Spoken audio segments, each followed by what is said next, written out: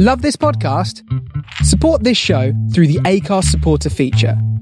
It's up to you how much you give, and there's no regular commitment. Just hit the link in the show description to support now. People of Earth, attention. Calling Tau City, turn on your radio. I know we had some words last time, but that was so long ago. I got your message.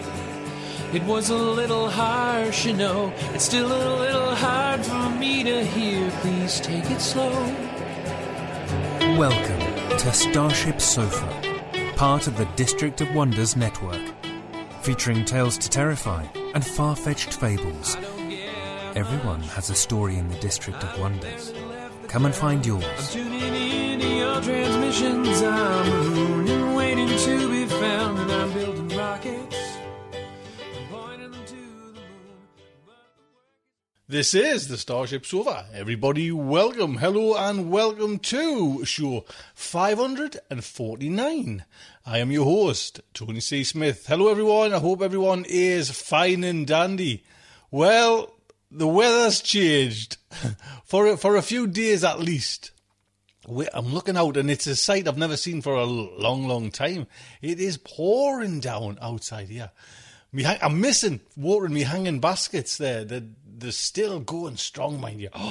But I've looked after them, you know what I mean? I've looked after them every day there, but today I'm going to miss a day, and it's just the reason why it is absolutely pouring down, and it's a little bonus for the gardens, you know what I mean? It's just been baked dry, and we're still, you know, right across Europe, we're going into record temperatures. It's both Spain and Portugal. Today, probably going to hit their all-time highest record ever in Europe. You know, it's had some strange weather. I mean, when you think, it wasn't that long ago when we were wrapping up so well for Beast from the East, and I think we had 3 or 4 of them make an appearance. Then we get this weather. Oh, dearie me, what's going on with the world? We're heading to doom, I tell you, doom.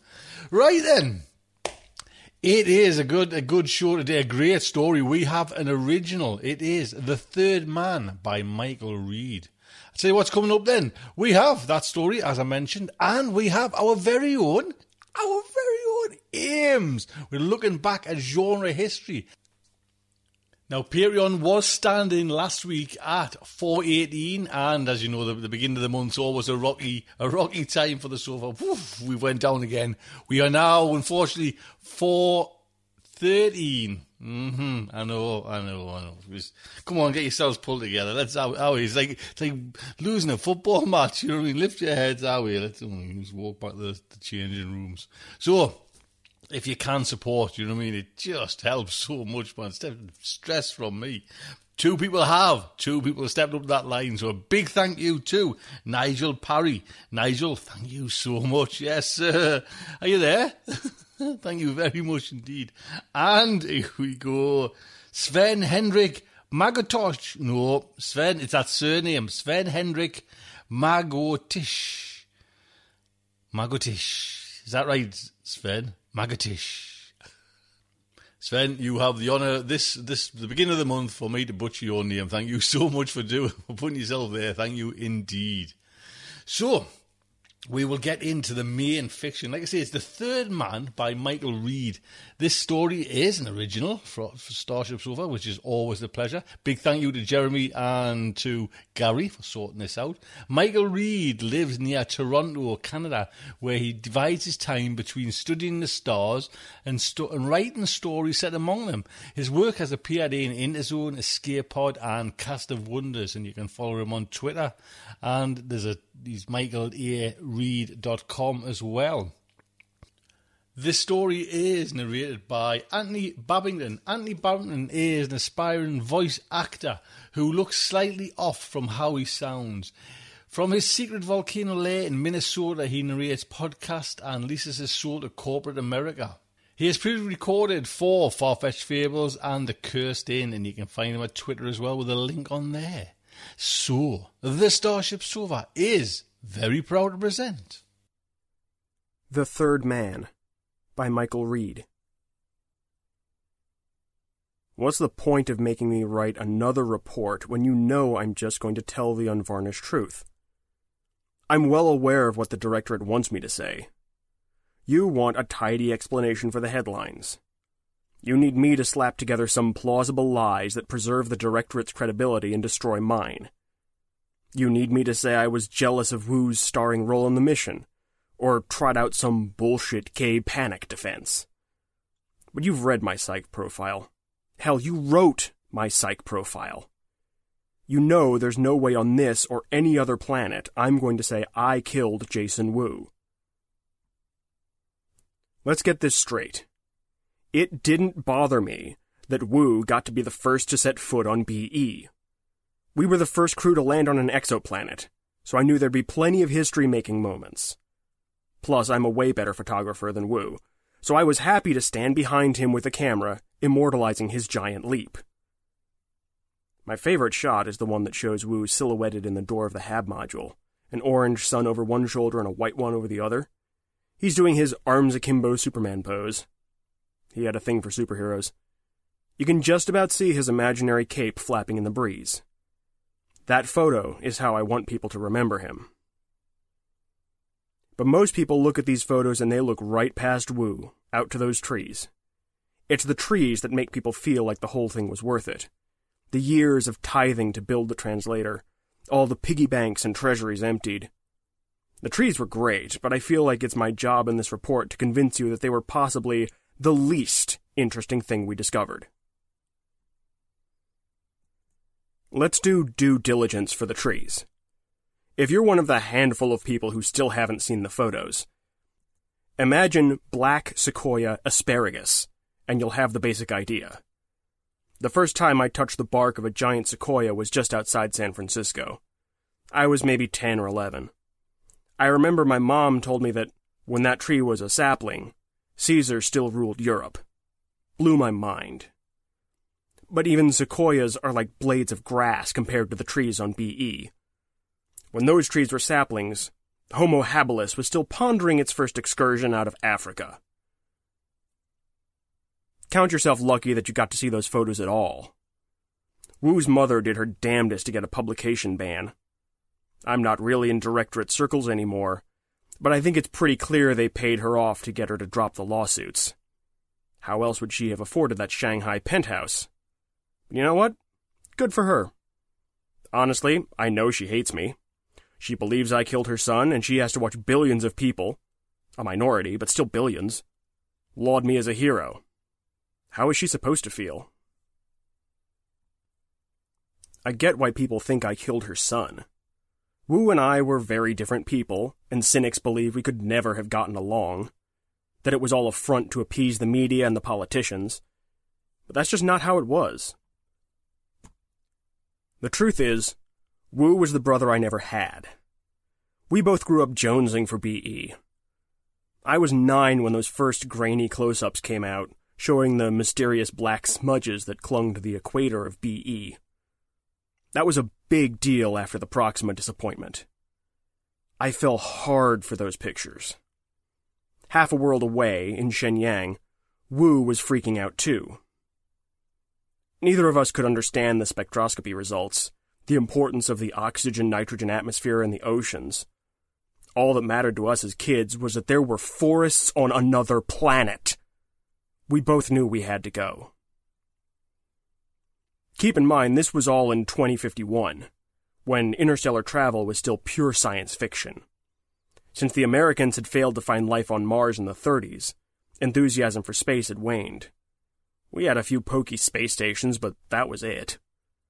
Those photos of the forests on BE, they greased a lot of gears. By the time I was 11, there was a permanent Chinese moon base. Japan and India both achieved self-sufficiency on Mars before my 16th birthday. You can get to Mars by strapping yourself to a few glorified fireworks. But reaction mass propulsion is basically useless for interstellar travel.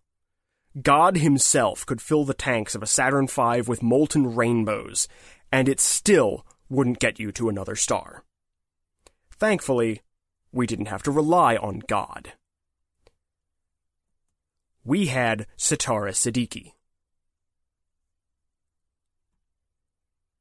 I was 19 when Siddiqui dropped her bombshell. So was she. Imagine this lowly physics undergrad in Tehran, never published a scientific paper in her life, posting her translator theory on the internet after her professors told her it was garbage. I hear some physics bigwig at JPL read it and ran for the red phone. No one who lived through the American-Iranian standoff of '62 will ever forget it. I still get flashbacks to those images of the Supreme Leader's hand hovering over the Armageddon button, while the good old boys opened silos and armed warheads. Siddiqui tried to catapult us to the stars, but she never dreamed she might send us there on a cloud of radioactive ash. I actually met Siddiqui a few times, after she was smuggled out of Iran. Once, a few weeks before launch, we stood together in the Directorate's lunar headquarters, overlooking the crater carved out on one side of the moon. The translator was an impressive bit of machinery. Sometimes, I think only Siddiqui herself actually understood it.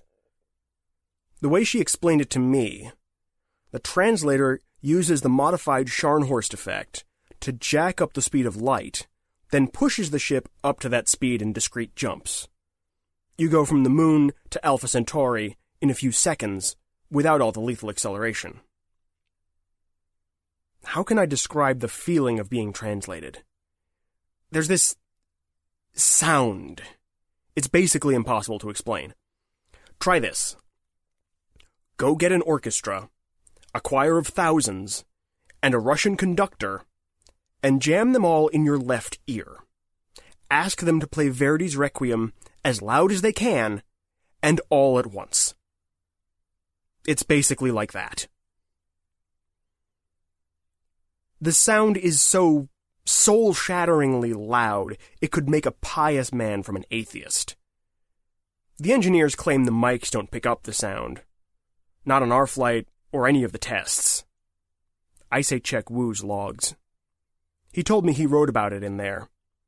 But of course, the Directorate won't let me read his logs. Still, I'm telling you, after the translator shoved us sweating and crying back into normal space near Alpha Centauri B, Wu and I spent a good 10 minutes just sobbing and pawing helplessly at each other. Brutal. Why, you might wonder, am I telling you this, given that it bolsters Mrs. Wu's claims that translation unhinged me? Because if I'm going to convince you that I didn't kill Wu, then I need you to understand the kind of bond we had. Jason Wu and I shared things no other pair of humans have ever experienced. In the 1950s, when they were thinking about sending humans into space, psychologists worried about astronauts who got so far from Earth that they couldn't see home anymore. They thought it might unhinge them. They even had a name for it, the breakaway effect. Who hasn't heard the story of Zevlikov locking himself in his compartment on the way to Mars, and insisting on being fed through a slot he cut in the door? But that's just Mars. You don't even need a telescope to see Earth from Mars. Compare that to what Wu and I went through. We're the only two humans who've ever been so far from home that we could hardly make out the sun. We've been through the ecstasy of translation together. We've stood on a planet orbiting another star. We've held alien life in our hands. None of you can know what that was like for us, how permanently it bonded us. People imagine how it was. I've reluctantly sampled the slash fiction about our 6-month glide from the translation point towards BE. I know what people imagine. 2 handsome astronauts, 1 straight, 1 gay, trapped together in a zero-G love nest for months on end. How could they possibly entertain themselves? Sorry to disappoint, but our most stimulating entertainment was watching BE grow slowly larger out the window. Why such a long cruise? The aim on the translator over interstellar distances is still a bit iffy, so they deliberately aimed wide of the actual planet. As we cruised in under our own power, we had months to watch BE grow from a starry speck to a gray-black globe. The ship handled most of the data recording automatically. We did a few hours of analysis each day, but mostly we had copious downtime. I read a lot of books. Wu rode the stationary bike and listened to a lot of god-awful Scandinavian power metal. We weren't as lonely as you'd think. Wu and his on-again, off-again boyfriend were in an off-again phase when we left Earth, and I've never been one for long-term relationships. We were both comfortable with solitude. I know Mrs. Wu tells everyone that my lack of success with women shows that I'm repressing my true homosexuality. What am I supposed to say to that? Ask the directorate psychologists, I guess. We nailed the landing. Went just like The Sims.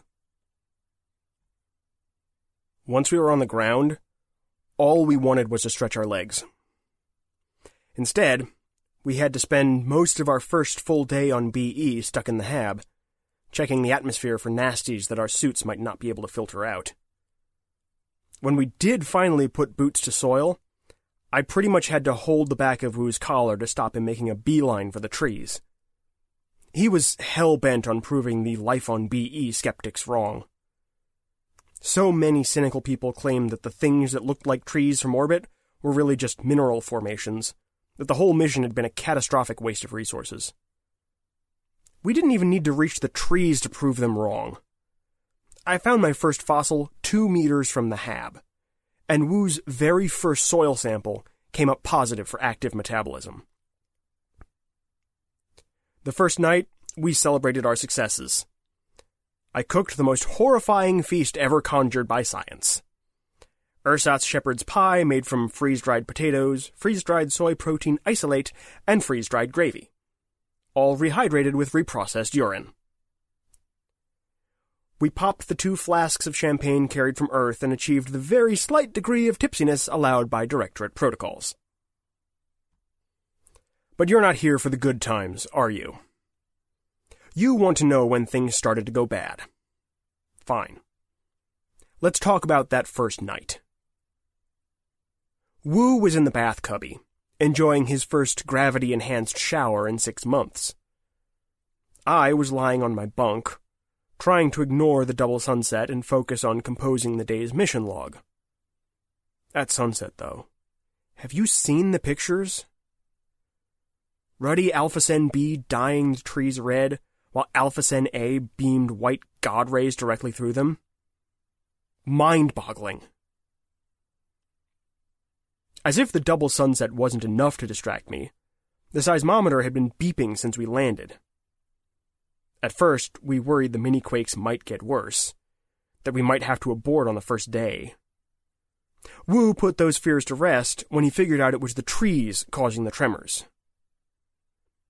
Each leaf on those monster trees is big enough to shade a baseball diamond. The lower leaves are petrified and heavy as hell, so when they fall, you feel it.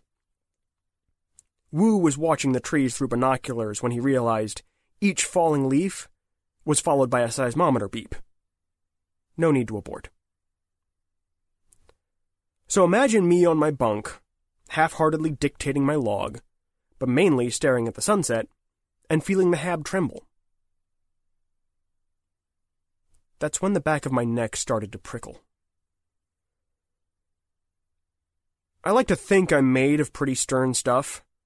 My psych profile says as much. So I'm asking you to take me seriously when I tell you that, looking out that window, I felt something real. Something I urgently wanted to shake off. Before launch, we'd talked about how to handle panic. We talked through endless scenarios. Claustrophobia during the glide-in. Disorientation because of the 2 suns. Agoraphobia stemming from the realization that you're farther from home than most people can calculate. But we never covered the sudden and overpowering feeling of being watched. I remembered the generic advice. Breathe deeply from your gut.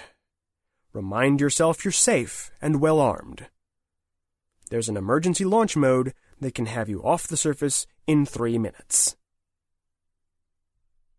The surveys said there was no chance of intelligent life on BE. No signs of cities or ruins, no night-side lights, and not the faintest wisp of radio. Since landing, neither Wu nor I had seen anything move, except those falling leaves. The camera array showed nothing around the hab. Therefore, logically, nothing could be watching me. I listened to the water running in the bath cubby, to Wu's enthusiastically awful singing. Eventually, I managed to pry my eyes away from the window and force myself to focus on my work. But I couldn't shake the feeling that while I was looking away, I was giving whatever was out there a chance to get closer. I considered getting Wu, suiting up, going out for a look. But how would I explain that in the log? Bedtime? Checked for monsters under the hab? Not exactly words for posterity. Wu went right to the window when he came out of the bath cubby. He stood there humming and toweling himself off. He raved about the sunset. Slowly, the feeling started to fade. Maybe Wu's casual assurance broke whatever spell I'd been under. Or maybe whatever had been out there moved on. I was too embarrassed to mention it to Wu. Huge mistake. The next morning, we unpacked the drones and sent them to explore the forest. Wu was itching to roll out the Hummer, so we drove around a little bit. He was still gunning for the forest, but I vetoed that. Not until we know it's safe, I told him.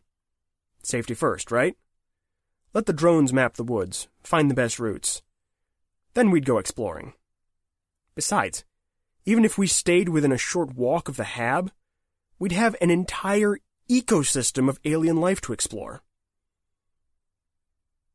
Except, as it turned out, we didn't. If there had ever been a web of life on BE, it had long ago given up the ghost. We spent a few days driving around gathering samples, but they were mostly fossils. Aside from the trees, all we found were a few lichens and microbes. Nothing that slithered, swam, or crawled. Nothing with eyes to watch us. On our 5th morning, I agreed to a short sortie into the forest. Wu drove. I watched the drone telemetry. I set the drones to Doppler the hell out of the trees and let us know the moment a leaf so much as quivered. Wu cranked his playlist of ear-bleedingly awful metal, which by that point was almost starting to grow on me, and away we went. We were only a few hundred meters in when my neck started prickling again. Not even Wu's singing would drive it away this time. I wish I'd said something. I wish I'd insisted we turn back. Wu would have grumbled, but he would have understood. And he'd still be alive. But again, I didn't say anything. I sat there, trying to focus through the feeling, trying to concentrate on the telemetry. Wu was oblivious, head-banging with the beats as we drove along at the Hummer's grandmotherly top speed of 30 kilometers per hour. This is the point where I need you, all of you, any of you, to really listen to me. I can tell when I look into the eyes of anyone who asks for my story that all they really want is to be able to slot it into some nice, safe, conventional slot. People don't care what happened.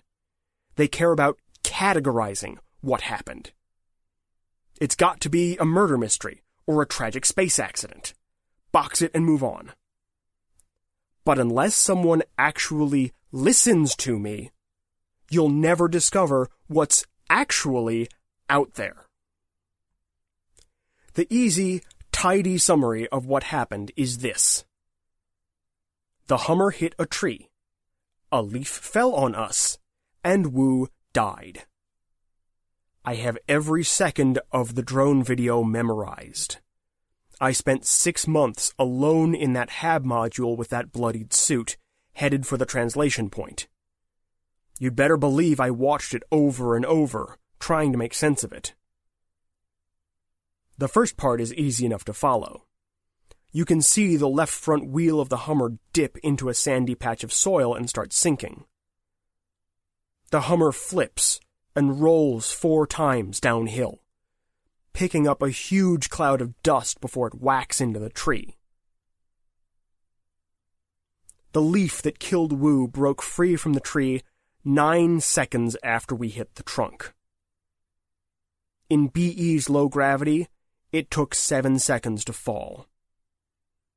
That's 16 long seconds during which Wu and I just lay there while death descended. I know I blacked out. I sincerely hope Wu did too. And that's it for easily slotted truths. This is where I start saying the things that even my friends stop believing. Do you know what it's like, knowing that people sleep better believing you're a murderer than grappling with the truth? There's a simple way to sort all this out. Go back to BE. I know the directorate says it isn't interested in going back, that it's got the samples it needs, that it can't justify spending trillions more to establish my guilt or innocence. And that's why I hope this report leaks. This is way bigger than me, or the directorate, or even Wu. The mystery I brought back is so much bigger than some tawdry tabloid tale. This isn't about guilt or innocence. Hang me if you have to, but go back to BE. Let's talk about the inconsistencies, the things that don't add up. They start right after the crash. Why did the drones decide to fly back to the HAB module and stow themselves? Yes, it would make sense for me to dismiss the cameras if I was about to murder Wu. Except the logs show the order was sent by the haptics inside Wu's suit, not mine. I doubt I was even awake when that happened. When I did wake up, I sure as hell wasn't worrying about the drones. The Hummer was on its side, it hurt to breathe, blood was dripping on my visor, but I couldn't tell whether it was mine or Wu's. All I remember was calling for Wu, and then I must have blacked out again. So how did I get back to the HAB? Oh, I know what the HAB's cameras show.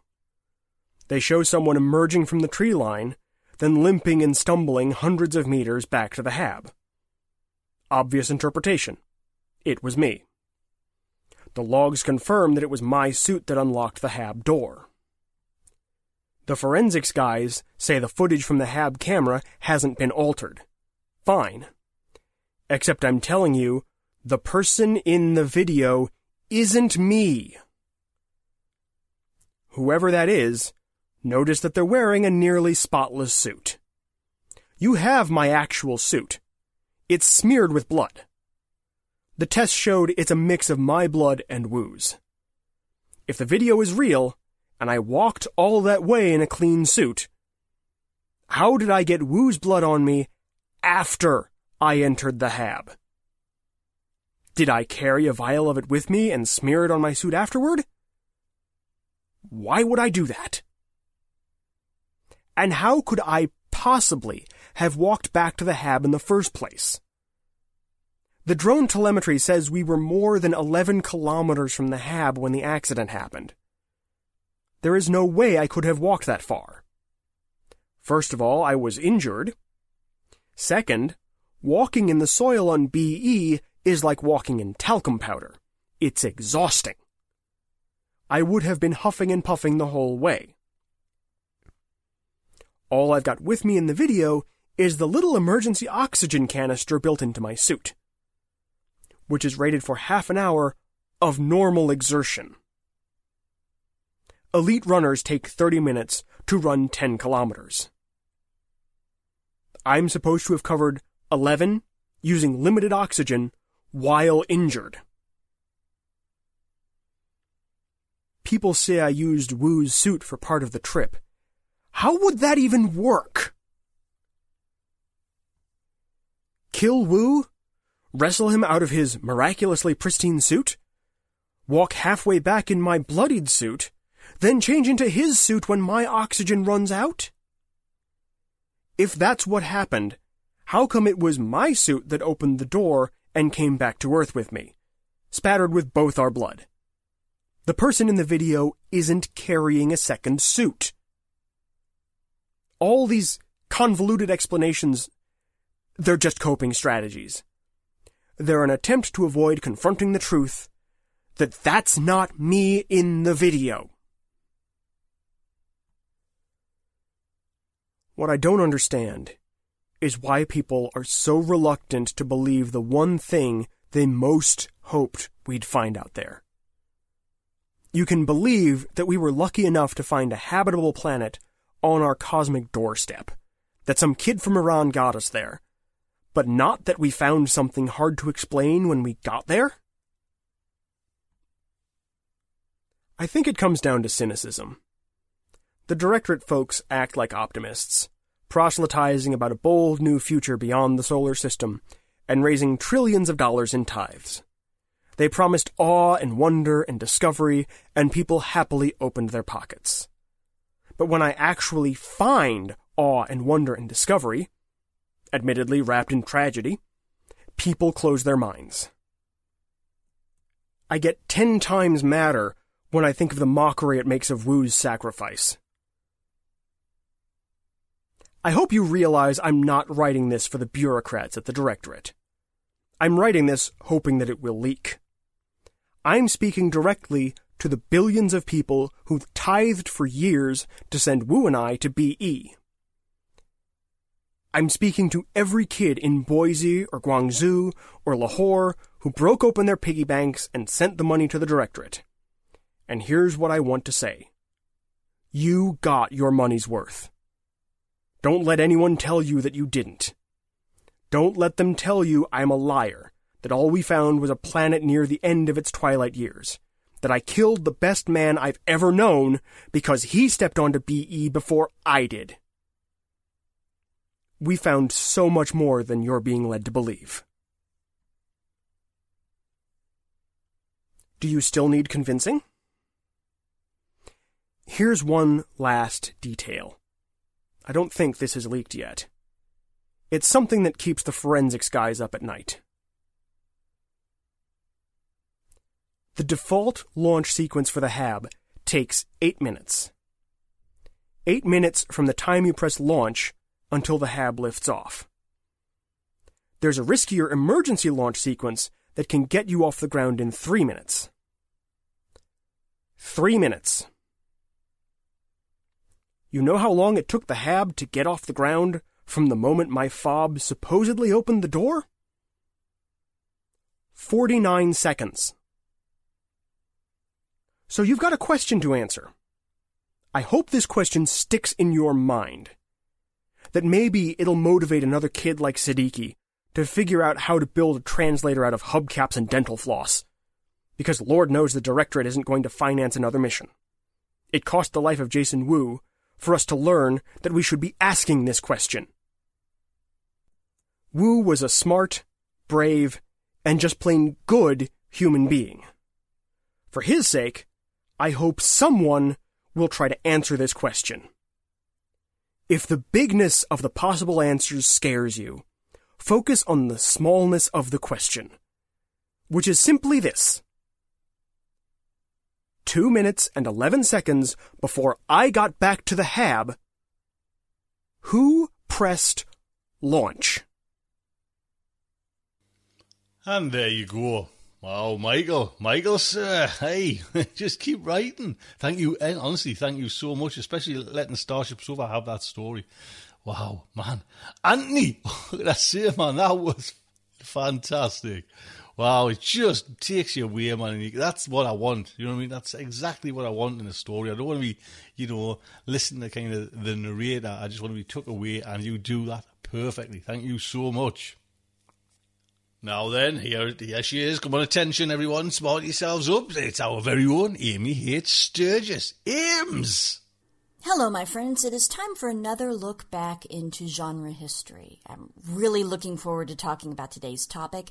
First, I'd like to give a shout-out thanks to Rachel S. Cordasco, who continues to work tirelessly on behalf of SF in Translation. And through her Twitter, through the website SF in Translation, through her podcasting work, has helped many of us keep up with what works of world SF are now being translated and published for English readers. And actually, that's how I came to learn of today's work that I want to focus on. It's a terrific novel, and it's also an historically important one. I want to talk about the all-time bestseller work of Catalan fiction, not to mention Catalan science fiction. Students study it in Catalan schools, and it is now available for English readers to enjoy. It is 1974's Typescript of the Second Origin by Manuel de Pedrolo. This is not only an important work, but a thoroughly engaging one. I read through it quite quickly and had to sort of hold back and force myself to pace my reading. Quite a good novel. Let's back up and give a bit of context to the novel, shall we? Just in case you're not familiar with Catalonia, it is an autonomous community in Spain. It's up on the northeastern extremity of the Iberian Peninsula. It's designated as a nationality by its law, the Statute of Autonomy, which is second only to the Spanish Constitution, which is where it originates. Catalonia's largest city, its capital, is Barcelona.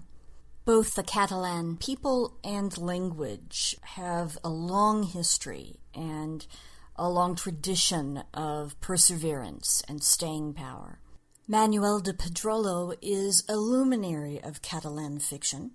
He lived from 1918 until 1990, and he took it as his mission, in no small part because of the censorship and oppression faced by Catalonia thanks to the fascism of Franco, to champion the depth and breadth of Catalan fiction. And he did so by basically writing every kind of fiction there is, every kind of literature. He had 128 published works, from short stories, novels, plays, poetry, you name it.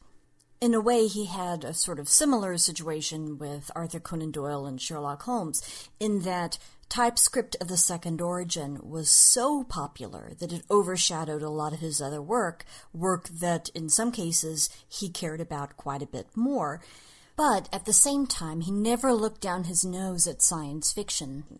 He believed that, well, kind of like Theodore Sturgeon did, a lot of science fiction, a lot of everything is trash, but he believed that really good science fiction could be really good literature. Science fiction had literary merit. And in fact, he thought science fiction and genre fiction as a whole was essential in expanding the readership and popularity of Catalan literature across the world. He was also a translator of works in other languages into Catalan, and he ultimately received the highest honors in Catalan literature, many awards, although he also remained sort of a step out of sync with the literati of his area and with critics. And so even as he was celebrated, he was also, in a sense, an outsider. This brand new 2018 English translation of Typescript of the Second Origin is from Wesleyan University Press. The translation is by Sarah Martin, and the foreword is by a science fiction author who needs no introduction to StarShipSofa listeners, Kim Stanley Robinson. So what is Typescript of the Second Origin about? It is a story of two young people, a 14-year-old girl named Alba and a 9-year-old boy named Didac, who survive an alien attack. They survived this attack because they both happened to be underwater at the time. Didac was being beaten up and bullied by some of the local boys and thrown into the water, into a lake, and passing Alba sees this and jumps in to save him. And so the two are underwater when alien ships pass over. And when they resurface, they discover lots of bodies and lots of toppled buildings, first in their village and then as they explore more throughout their region. It's a kind of Adam and Eve as Robinson Crusoe story. And it raises some really interesting questions. We get typescript from the fact that different sections of the book, different pages, are numbered, and that number is supposed to correspond to presumably handwritten pages that were eventually typed up into the version that we have now. So it's a kind of found manuscript work, too. The account follows our two protagonists as they learn to be self-sufficient and persevere and really make the choice not to look backwards but to look forwards. As the story explains, and I quote, "Their history had started the moment they had decided to be an origin rather than an end." End quote. And that's a beautiful summation of the whole book, really. It was not intended by the author to be a young adult book, but it quickly became a huge hit with young people, and from 1976 on, it's been taught in schools. It also has had a comic adaptation and a television adaptation, a film adaptation, and it has been translated into 8 other languages before this 2018 edition now makes it available to English readers. Okay, I think we all know I'm a sucker for post-apocalyptic scenarios. I mean, Mary Shelley's The Last Man is one of my favorite novels. But I think one of the reasons this has had such an impact is because of the main characters. In fact, the translator notes in her foreword that in his only television appearance in 1983, Pedrolo said, "I treat my characters with more tenderness, the more unfortunate they are, since we are all unhappy." And I think this affection and respect for his characters really comes through. You have this 14-year-old girl and this 9-year-old boy taking on such tremendous responsibility, because not only do they want to survive, and they want each other to survive, but they also feel the weight of future generations on their shoulders. And so there's a question of what they will preserve and what they will maintain in order to provide future generations as the legacy of the humanity that came before. Apparently, one of the, albeit few, criticisms made about the novel is about how able these two young people are. It takes place over a 4-year period, so by the end, for example, Alba is 18.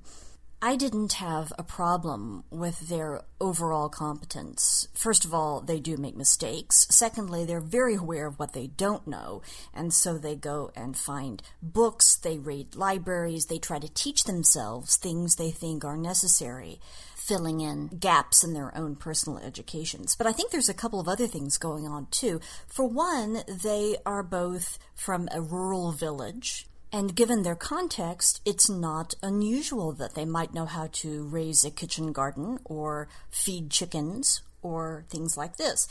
And secondly, both of them, even for their context, are quite unusual. Didac has learned self-sufficiency in a way because he is an outsider. He is the son of a single mother, and he is biracial. He's been bullied and picked on, and so he goes off and does his own thing. And I think it's also believable that Alba is particularly able because she was thoughtful enough and self-aware enough and brave enough to stand up for the bullied boy against the bullies. So in that sense, she's quite a remarkable character, and I don't have a difficult time believing that she would, for example, think about how to preserve human culture for her future children. In his foreword, Kim Stanley Robinson makes some really astute points, I think, about this book, which he calls a successful and powerful work of science fiction. He basically talks about reading works like this in two different ways. First, as a what-if thought experiment about the future. This doesn't even require buying the idea of an alien attack. Any kind of rapid population drop would create the same kind of devastation we see in this book. And the question of where do you go from there? How do you survive? What do you preserve? What motivation do you have for going on and starting all over again? That's really powerful. But there's also this metaphorical level. And here I want to read just a bit of what Kim Stanley Robinson writes. On the symbolic level, expressing metaphorically what is happening in the present, it's obvious what Pedrolo was writing about here. Catalonia was crushed when the Franco regime took over in Spain and banned Catalan language and culture from the public sphere. In effect, Franco's regime is the alien force from the novel, an alien power that tried to annihilate Catalan culture. This is the reality that gives Pedrolo's story much of its emotional force. Alba and Didac, young Catalan survivors, persist in living. They can't be killed by enemies or discouragement. They bond and face dangers and solve their problems together. They even take the opportunity to make some improvements in the culture they were born into. What story could be more encouraging to Catalonians reading it during those years of oppression? Whether it was interpreted as a kind of allegory of the Catalonian situation or not, it would still carry that underlying emotional charge associated with endurance, with flourishing in the face of persecution. End quote. Flourishing in the face of persecution is a great way to think about this novel, to think about these two characters as they seek out other survivors, as they interact with an alien survivor, as they try to plan for the future and, in fact, create the future, because at the very end you have Alba giving birth to the next generation. It is both a hope-inducing and heart-wrenching read. And here's an example of that kind of introspective beauty and melancholy. Quote, "So much beauty almost weighed down the heart," Alba said in an odd tone, "and to think that without this cataclysm we would never have seen this." Didac replied, "Perhaps when we grew up." Alba thought, though, that an adult Didac would have been an ordinary wage earner, perhaps a car mechanic. And she? What would she have been? She was distressed by the monstrous certainty that their happiness was built on a mountain of corpses. End quote. And the novel ends on a wonderfully science-fictional note, explaining that, as many readers know, though most may be unaware, the first copy of TypeScript of the Second Origin was discovered 4,218 years before the present edition by a now neglected scholar. And this is the section, "Is Alba the mother of today's humankind?" And it puts this very intimate story in a much greater, more cosmic context. And so there you have it, now available to English readers, the best-selling work of Catalan science fiction, and for that matter, Catalan fiction full stop. Check out TypeScript of the Second Origin, a work that not only has made history, but also reflects history, and continues to serve as a gateway to the genre for young readers, and a revered text for adults. I thoroughly enjoyed the novel, and if you read it, I hope you do too. And I look forward to joining you again soon and talking about a completely different topic, as together we take another look back at genre history. Thank you. Amy, thank you. Thank you so much, Em. You are... Organised is not the word. It just, it's there. Thank you very much, Amy. It just saves my, saves my job so much trying to hunt round for stuff when it's just there. You go to Amy's folder and it's there. Amy, thank you so much. And actually, you know, Amy was mentioned where the writer came from. That whole Catalan area, it is a whole little kind of controversy over. I don't know if you know if it, in America or say Australia or, you know, as far-flung fields as that. You know, in the news, was it this year, last year? But they pulled away from the Spanish government, the one that had nothing to do with the Spanish Parliament, and they all voted. You know, and they've all got that red and orange flag. You see them hanging out, you know, when we went to Barcelona, they're all hanging out the windows, you know. It's either that or the football team. But in the news, you know what I mean, it has, of late, it has been such a, you know, an important time for Catalan, you know, to try and get their independence and pull away from Spain. Anyway, we have come to the end of Starship Sofa 549. Big thank you to everyone who kind of helped and put it together. The writers, the narrator, Anthony and Michael, thank you so much. Amy, Amy, little soft spot, Amy. And little soft spot for Jeremy and Gary as well. So, don't forget, please, if you can, come on, £2 gets you ad-free, no ads, nothing like that. You get the Red Dwarf if you're $1 up there. I know I'm banging on and you're probably sick to death of it, but once it starts creeping down, you know what I mean, it starts getting a bit chewy and a bit kind of nasty. So if you can, that would be fantastic. Until next week, just like to say, good night from me. This presentation has been brought to you by the District of Wonders Network, dedicated to podcasting the finest genre fiction. You can learn more about the District of Wonders and their many literary productions at their website, www.districtofwonders.com. Thank you for listening.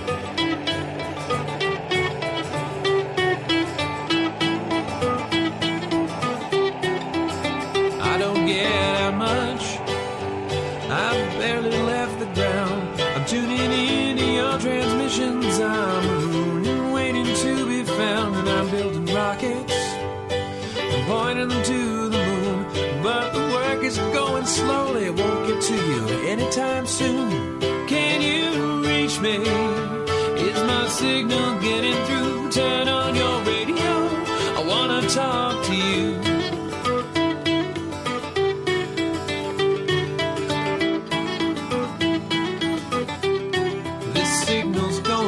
Speed. By the time I get my say, I might already be on to you and on my way. But you're so far from here, and at best I'm moving slow. So I'm waiting on your call at home with nowhere to go.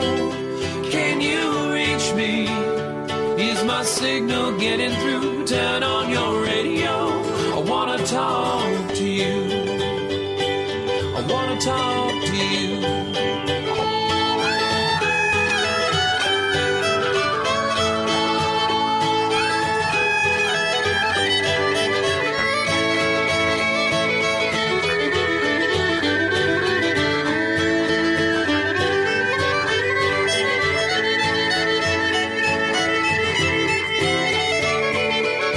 If books were rocket ships, I'd be on my way. If I could cast myself on a radio wave, I might get to you someday. If books were rocket ships, I'd need only the will to fly. I'm still building word by word, and I'll get out there by and by. I'll get out there by and by. I'll get out there. I'll get out there by and by. I'll get out there by and by. I'll get out.